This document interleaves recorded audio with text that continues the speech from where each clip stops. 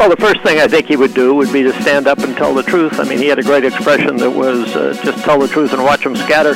So the further away the problem is, the easier it is to postpone action on it. And that's essentially what we're doing. Be real. Because people in New Hampshire are really cool. I'd say get in the game. This is a problem facing your generation. You have to have a voice in the decision. Welcome to Facing the Future, brought to you by the Concord Coalition on WKXL, New Hampshire's talk radio station. I'm your host, Bob Bixby. Each week, we take a nonpartisan dive into topics related to the federal budget, the economy, and how it all affects our nation's future. This week, we're privileged to have as our guest U.S. House of Representatives member Ed Case, Democrat of Hawaii. Representative Case is involved in a number of bipartisan initiatives to improve the budget process and the long-term fiscal outlook. In Congress, Case serves on the House Appropriations and Natural Resources Committee, and he is co-chair of the Blue Dog Coalition. Joining me for today's discussion with Representative Case is Concord Coalition National Field Director Phil Smith. Representative Case, welcome to Facing the Future. Good morning. Aloha. It's great to be with you. Great to have you on the show. Let me begin with a statement I saw on your congressional website that really caught my attention. It says, quoting you, "I believe that our federal budget should not be an aspirational exercise, but instead a document and agenda that comprehensively addresses our nation's needs and expenses in a fiscally sustainable way.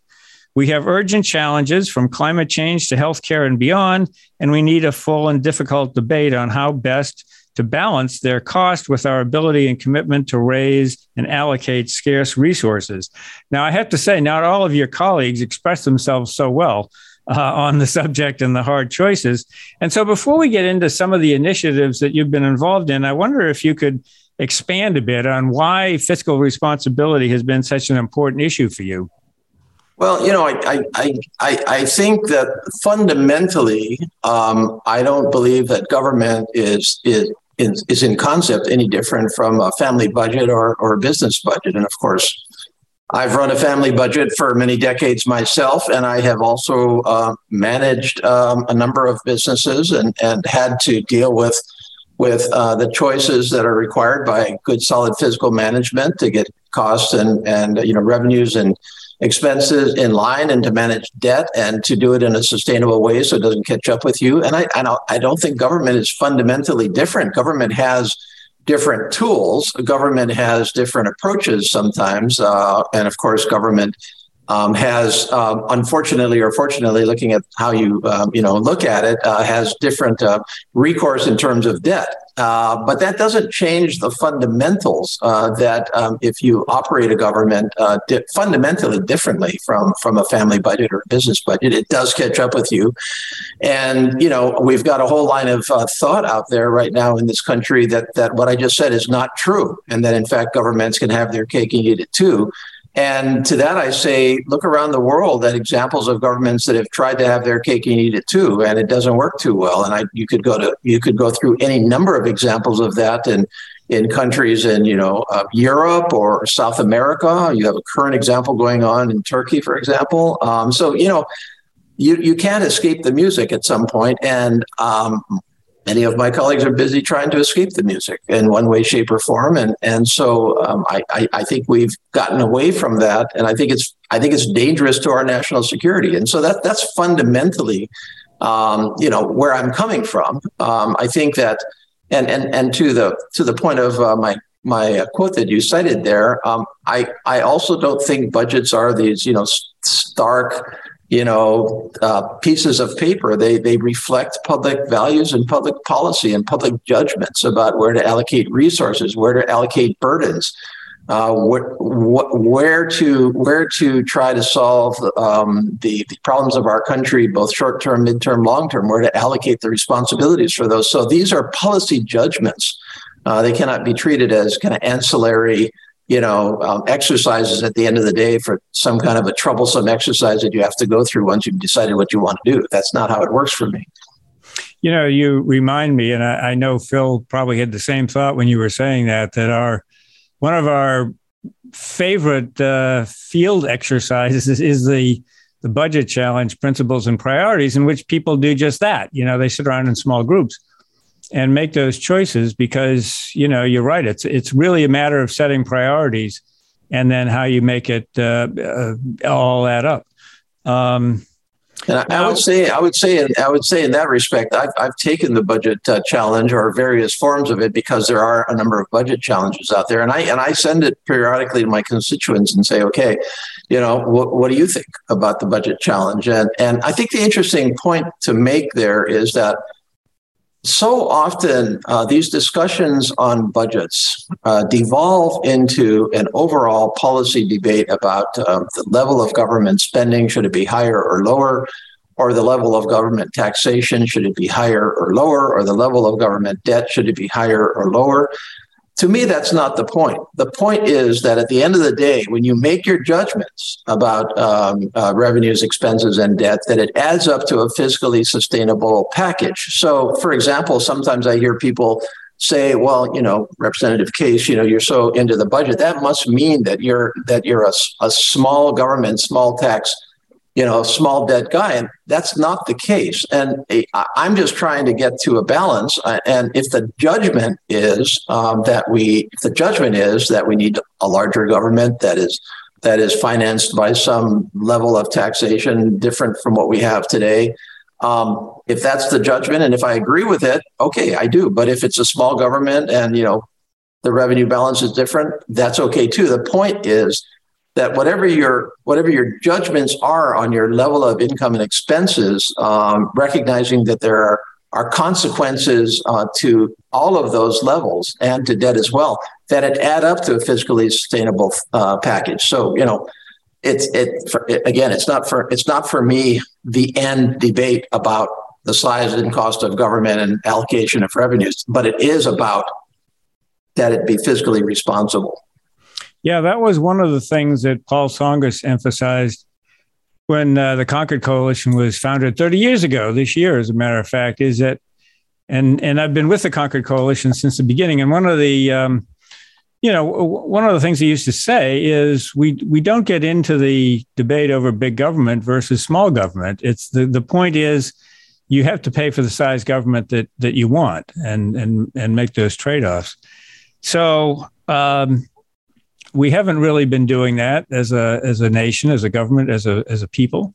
No. You've been involved in several initiatives to at least try to corral things, if not completely solve things all at once. I don't think there's any magic bullets. But earlier this year, you gave what's called a Member Day speech at the Budget Committee, expressing your views about fiscal policy. And I recommend that to anybody to look on your website, to look up the Member Day speech, because it just sort of lays out what the problems are and what some potential initiatives are out there that could take some steps. One of the things that you talked about is the Sustainable Budget Act that you've been involved in. And I wonder if you could sort of explain that. Who are you working on that with, and what is what's its aim? Well, let's start with the basic premise, and it's a very unfortunate and sad premise to state at the beginning, and that is that Congress has been, and together with the administration, by the way, a series of administrations, because the last time that we actually, I think, had a fiscally sustainable budget was in 2000. So we're talking 22 years ago. During the Clinton presidency, when we had, by the way, in a divided government. So this was not a partisan issue. This was a consensus of government that we needed to have a balanced budget with sustainable debt over time. That was the last time we were really in pretty good fiscal condition, and we had some discipline in our system. Since then, a succession of presidents of both parties and Congresses of both parties have deviated from that for one way, shape, or form. And so the sad conclusion that I come to here is that Congress needs help in making these decisions. After all, the decisions are ours to make at the end of the day. The decisions as to levels of federal spending and federal taxation and levels of debt are Congress's decisions to make in our budget process and in our appropriations process and in our tax revenue process. And so the fact of the matter is that we haven't been able to make those decisions because we're stuck in this endless, cycle of really one side, wanting to, as I said in my testimony, feed the beast, which means, spend more money and either borrow that money or chase taxes up to that level of spending, or starve the beast. The other side, let's cut taxes, but presumably chase federal government spending down to the tax level,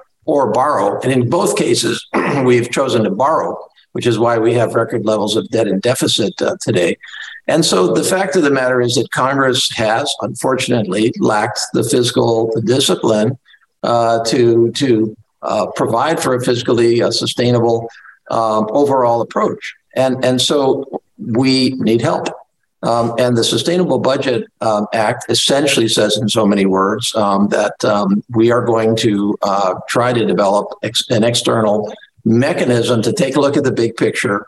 Because the problem here is that many of these decisions are ad hoc, isolated to one particular issue, whether it could be a very meritorious issue, for example, climate change.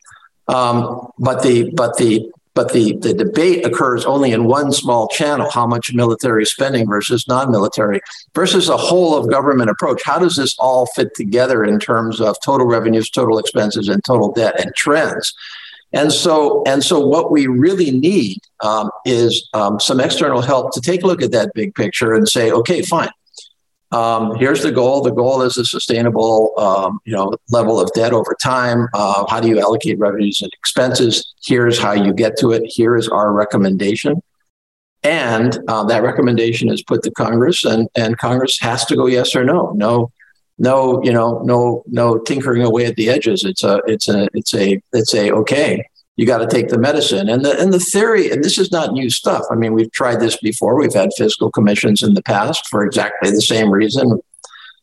Simpson, Bowles, Graham, et cetera, et cetera. And these commissions, I think, have been helpful to develop the approach and have put the hard decisions to Congress that needed to be put to Congress. Congress, unfortunately, chose not to follow those decisions. But that doesn't mean that the concept was not a good concept.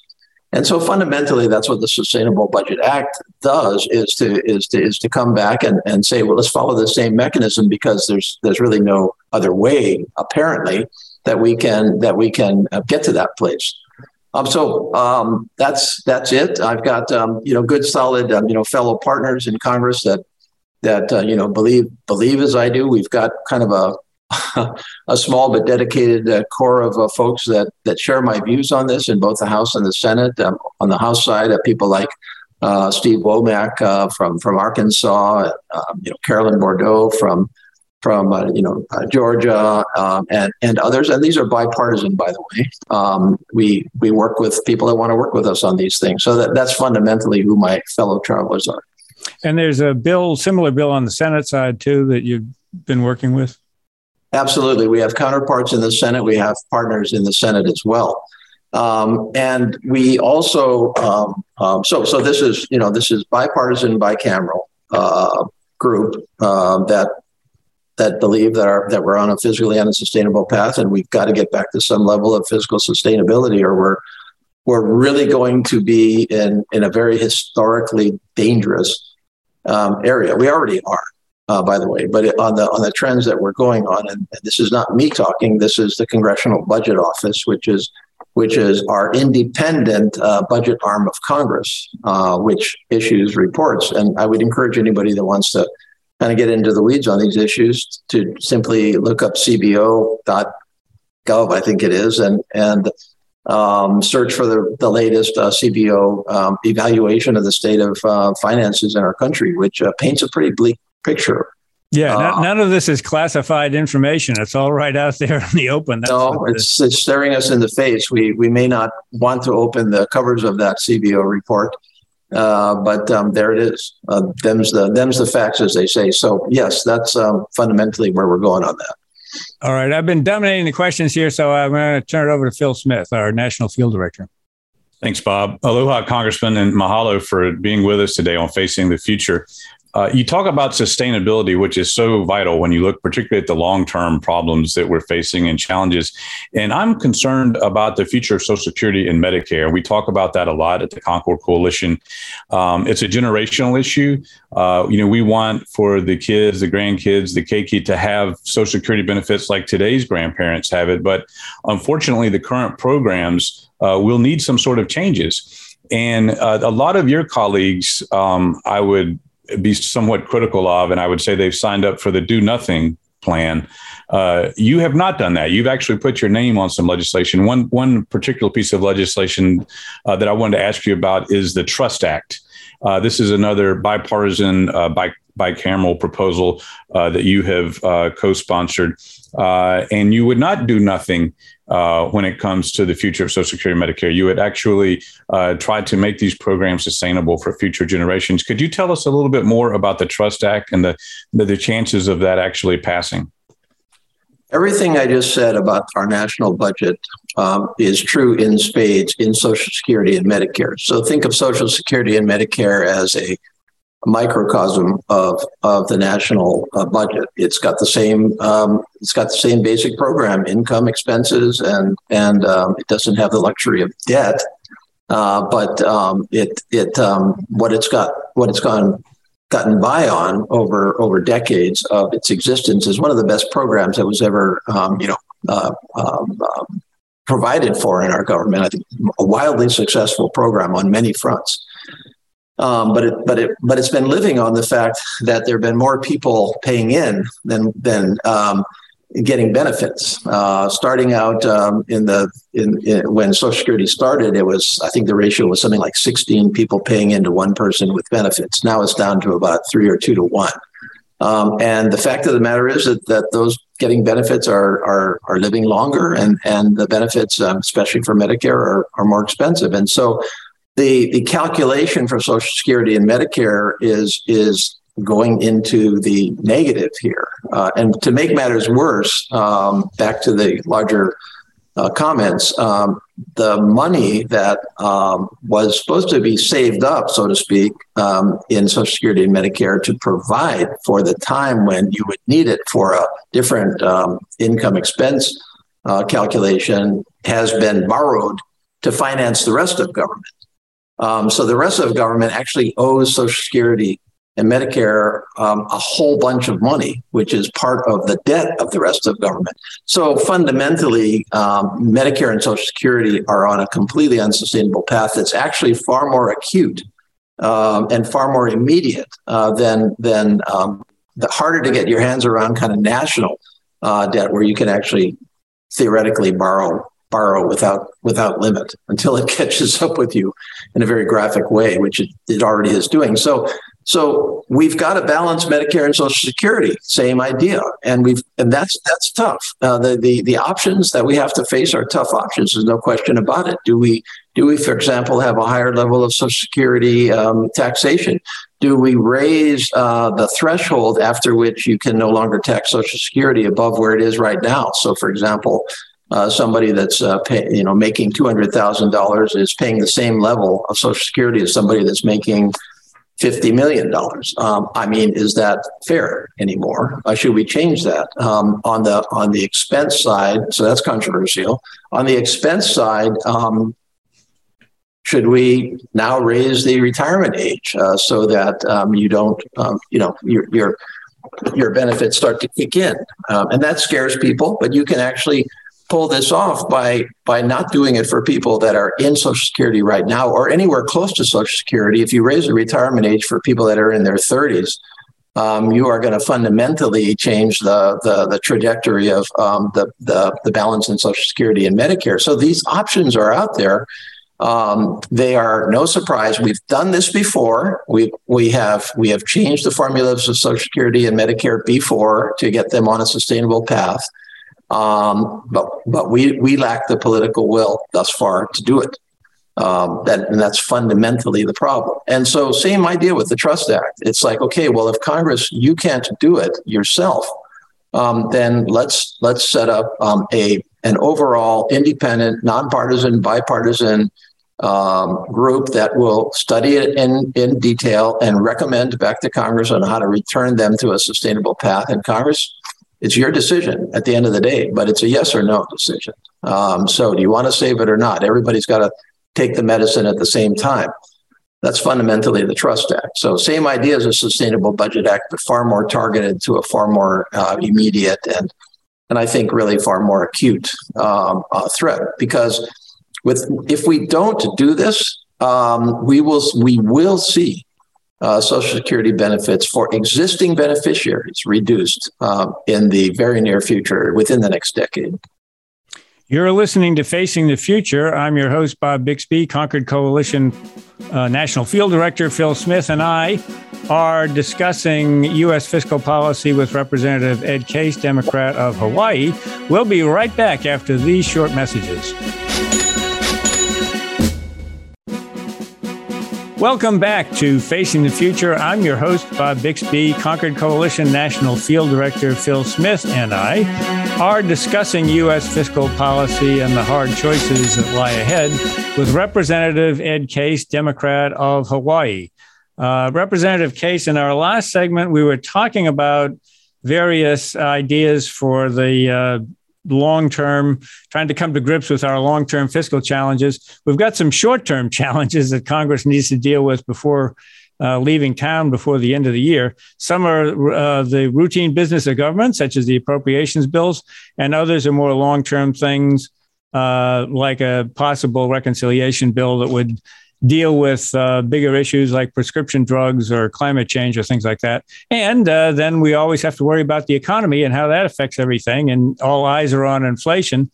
So with that smorgasbord, let me just sort of turn it over to you and say, and let you comment on those things. I know you're on the Appropriations Committee, so you may want to say something about that. And everybody's worried about inflation. So take it away. Well, of course, we are dealing with very, very big picture, long-term challenges. We have already talked at length about, our federal budget, the sustainability of our federal budget, which I don't view as a long-term challenge. I view as an immediate challenge because it is the challenge and crisis is upon us. It's not like we, are talking about let's get ready for 15 years from now. We're there. We have record high levels of debt, record high levels of debt to GDP, especially, which is a real danger sign here. So, but we've talked about that enough. I think that, we have major challenges in our foreign policy. I, being from Hawaii, come from the Indo-Pacific. I believe deeply in the challenge of China, the geopolitical challenge that China presents to us. And the necessity of holding together an international rules-based order that has for the most part generated peace and prosperity and stability for the better part of 3 generations. So that's something that I worry about and involve myself in greatly. But aside from those very small big picture challenges, as you already pointed out, we do have to fund federal government every year, and I'm on the House Appropriations Committee. We passed out of our Appropriations Committee all 12 of our appropriations bills for the fiscal year that's going to start on October 1st, and they should be on the floor of the House in the next a couple of weeks. That committee is perhaps an example of how things can work. It's actually a pretty darn good committee from a cordiality, respectful disagreement, agreement in many areas. So in some ways, it's a model for what we would like Congress to look like. However, it's going to be a slog to get through appropriations. We do have disagreements over areas such as, defense versus non-defense and some of the social issues that always manage to manifest themselves in the appropriations process. So that's definitely on our radar for the next couple of months. We also have to authorize our national defense effort every year, and that bill is called the National Defense Authorization Act, or the NDAA. Which is always a major bill every year. And we just passed that actually in the House last night by a very sizable vote. So, it was 3/4 to 1/4 or something like that. So again, a pretty good example. Some things get done. Some things get done.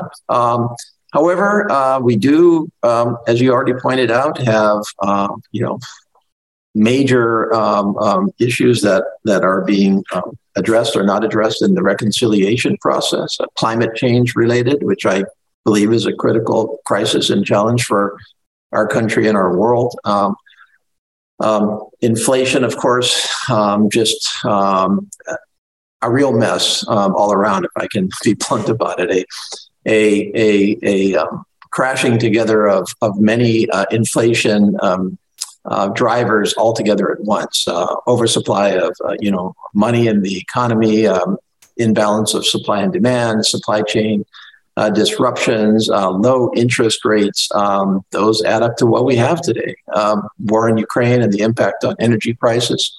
And, each of these factors would drive some level of inflation, or at least inflationary pressures. But when you put them all together, you're going to have what we have today. And it's going to be a very, very difficult slog out of this. You really have to take each of those areas and take them on and hope and believe that they are going to add up to a much lower level of inflation, and it's not going to be easy. So, sometimes people look for a silver bullet, and why can't Congress just do this and inflation will go away? And the fact of the matter is that's not how inflation works. And we don't have the tools to take all of those on at once. I don't believe in going back to the Nixon Hail Mary of price controls. And so you've got to work through it, and it's going to be very, very difficult. I think we're making progress. I mean, it's painful to see interest rates go up for some segments of our economy. And by the way, this is a major issue for our national debt, because interest increases drive up national debt, and debt payments,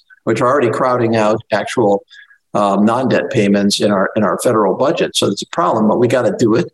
Supply chain, we got to work our way through the supply chain issues. We are still exposed from a foreign disruption perspective, and are developing some better resilience in energy out of necessity. And so, inflation is very much on our minds. I had one kind of weedy question about reconciliation. All of the attention is on the Senate, which often happens, and specifically on Senator Manchin and Senator Schumer. But what's going on in the House? I mean, are separate negotiations going on there, but among the Democratic factions, really, about what goes into a final package? No, not really. And the reason for that is because we did pass a Build Back Better version, and that was passed and sent to the Senate. And so the House has taken a position on Build Back Better and reconciliation, which is far different from what was originally contemplated in the House, or it's actually pretty close to what President Biden had proposed. So major climate change, prescription drug package, other provisions. And the action has been in the Senate. And so we can't do anything further until the Senate decides what if anything, it will do. And my sense is that if the Senate were to pass us back a reconciliation bill, we would simply accept it. I mean, that would be what the Senate decided. Now, Senator Manchin is reported this morning as having said that he's really not going to go any further with it, at least with some major parts of it, like climate change, which I think is an unfortunate position. But we may well still get back some provisions such as prescription drug price controls, and I think the House will accept those if they come back. Phil.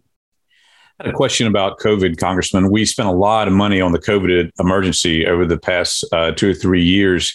And one of the positive signs in the budget that you pointed out is that the deficit is actually down this year.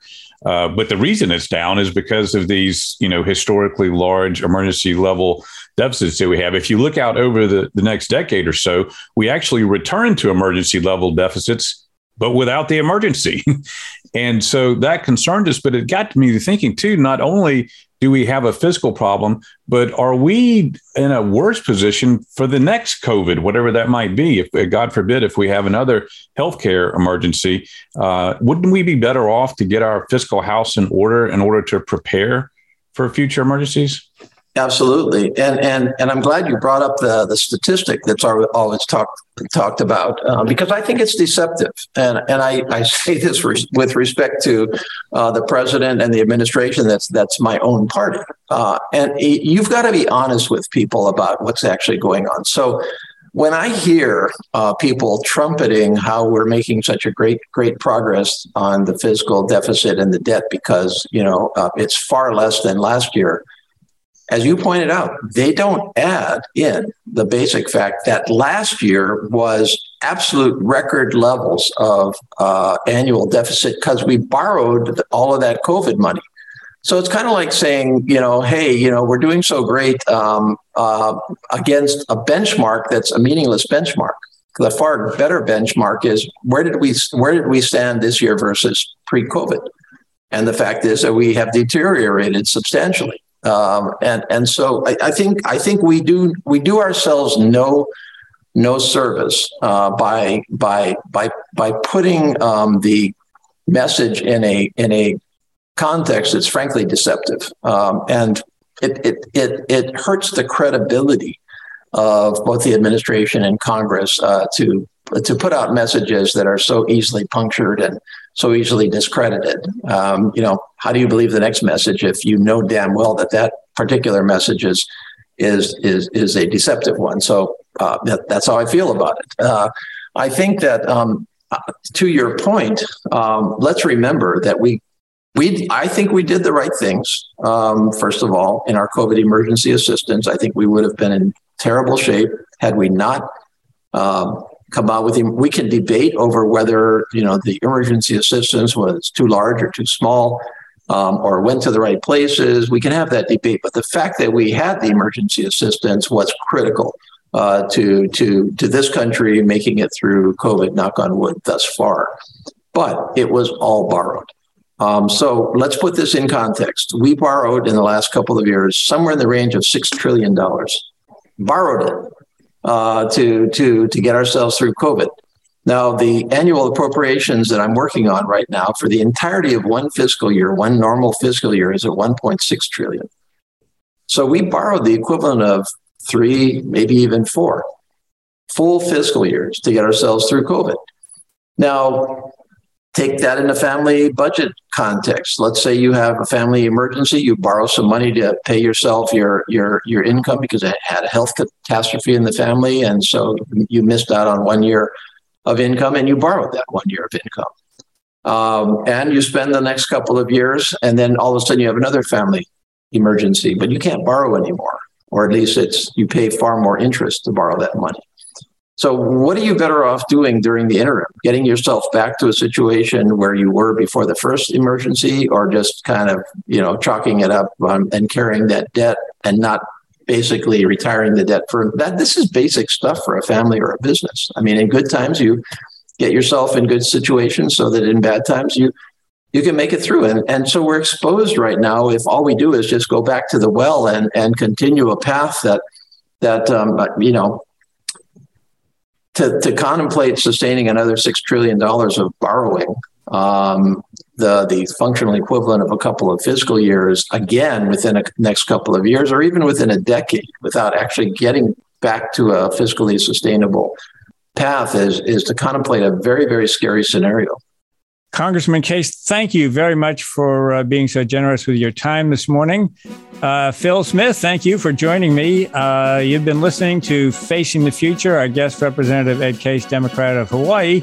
I'm your host, Bob Bixby. We'll be right back after these short messages.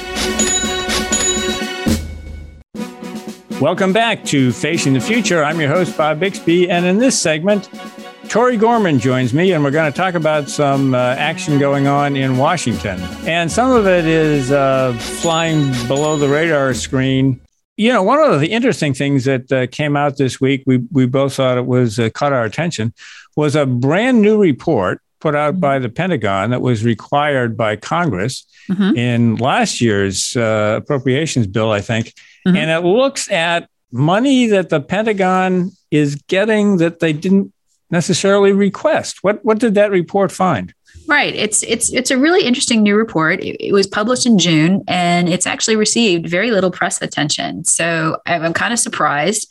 Let me give you some background here. First, it was requested by Representative Elissa Slotkin she's a Democrat from Michigan, and she chairs the House Homeland Security Subcommittee on Intelligence and Counterterrorism. And what she asked the Pentagon to do was to provide 3 pieces of information relating to the most recent defense appropriation bills.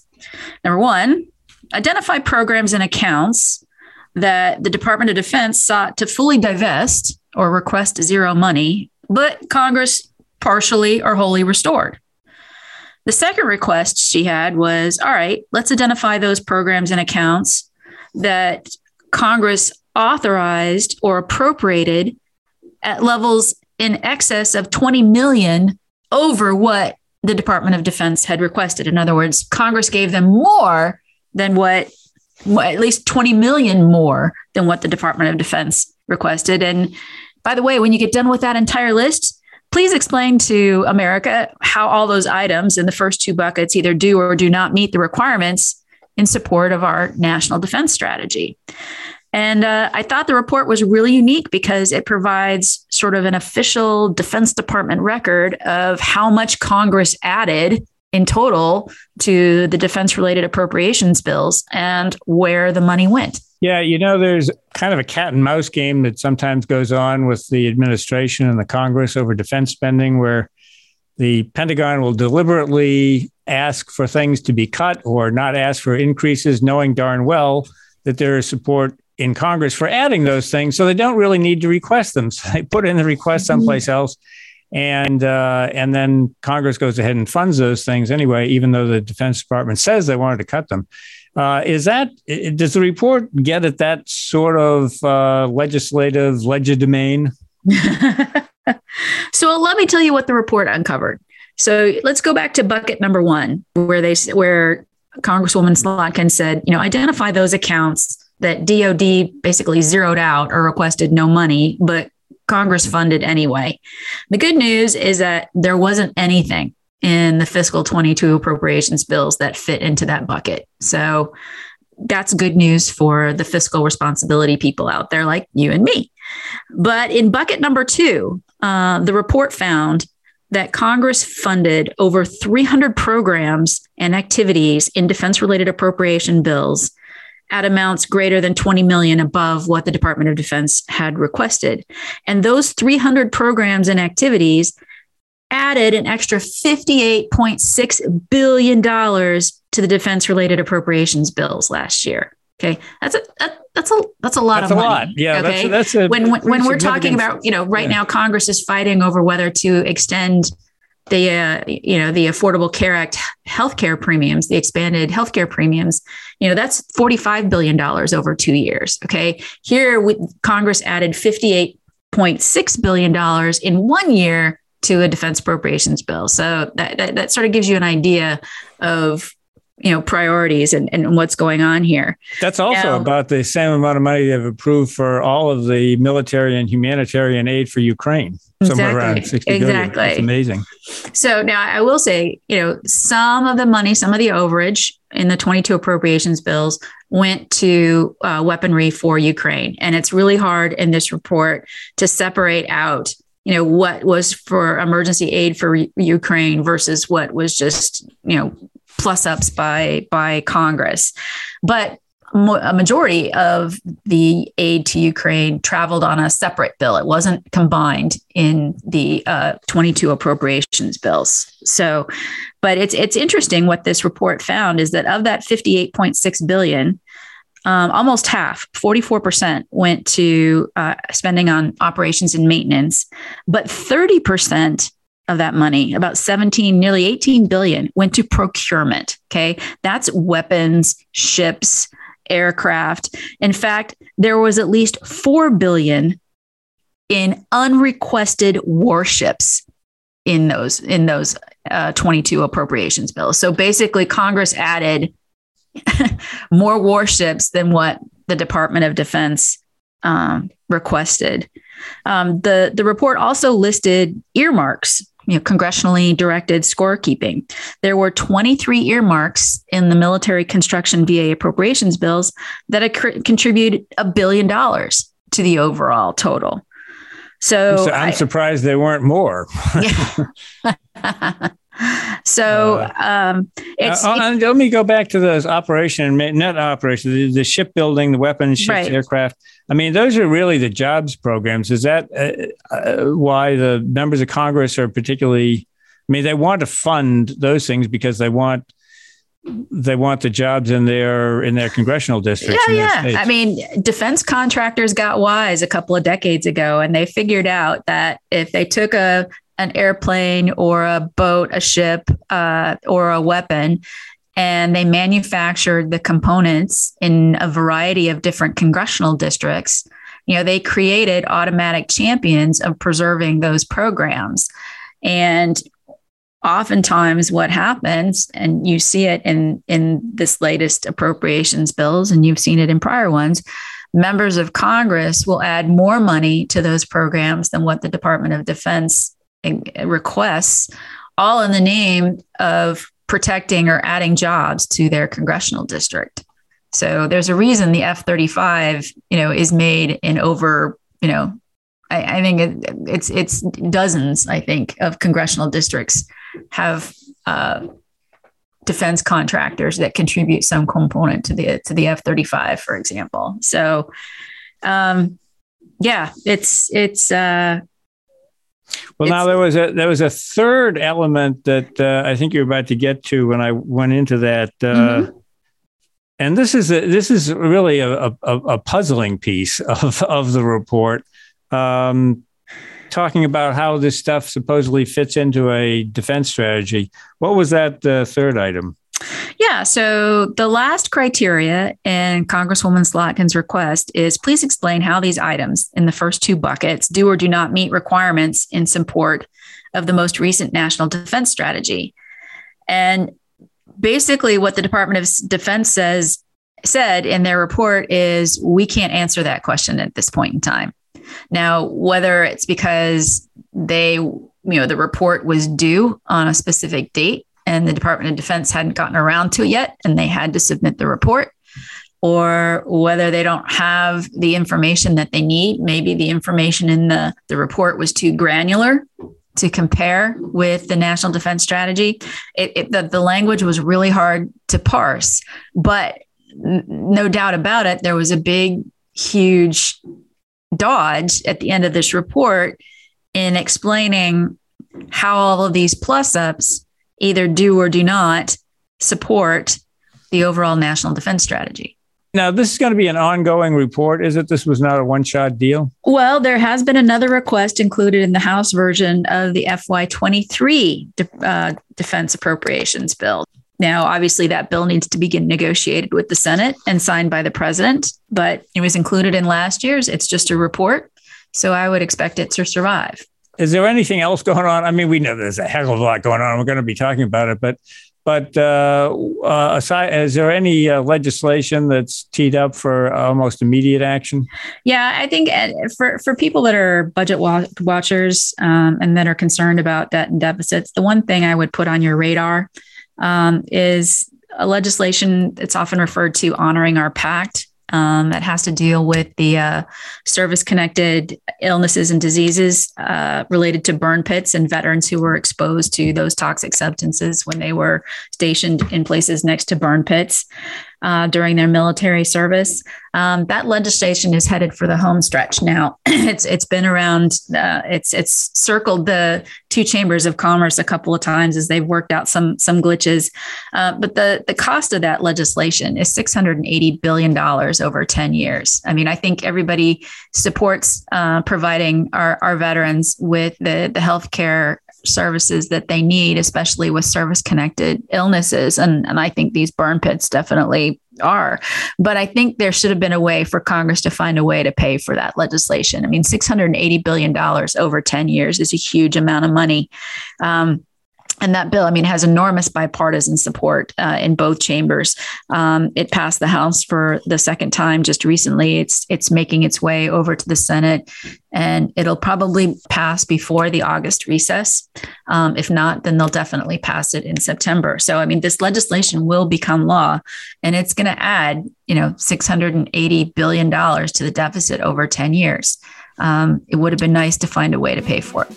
Well, Troy, thank you for that update from Washington. That's all the time we have for this week. I'm your host, Bob Bixby, and I will be back next week with another edition of Facing the Future.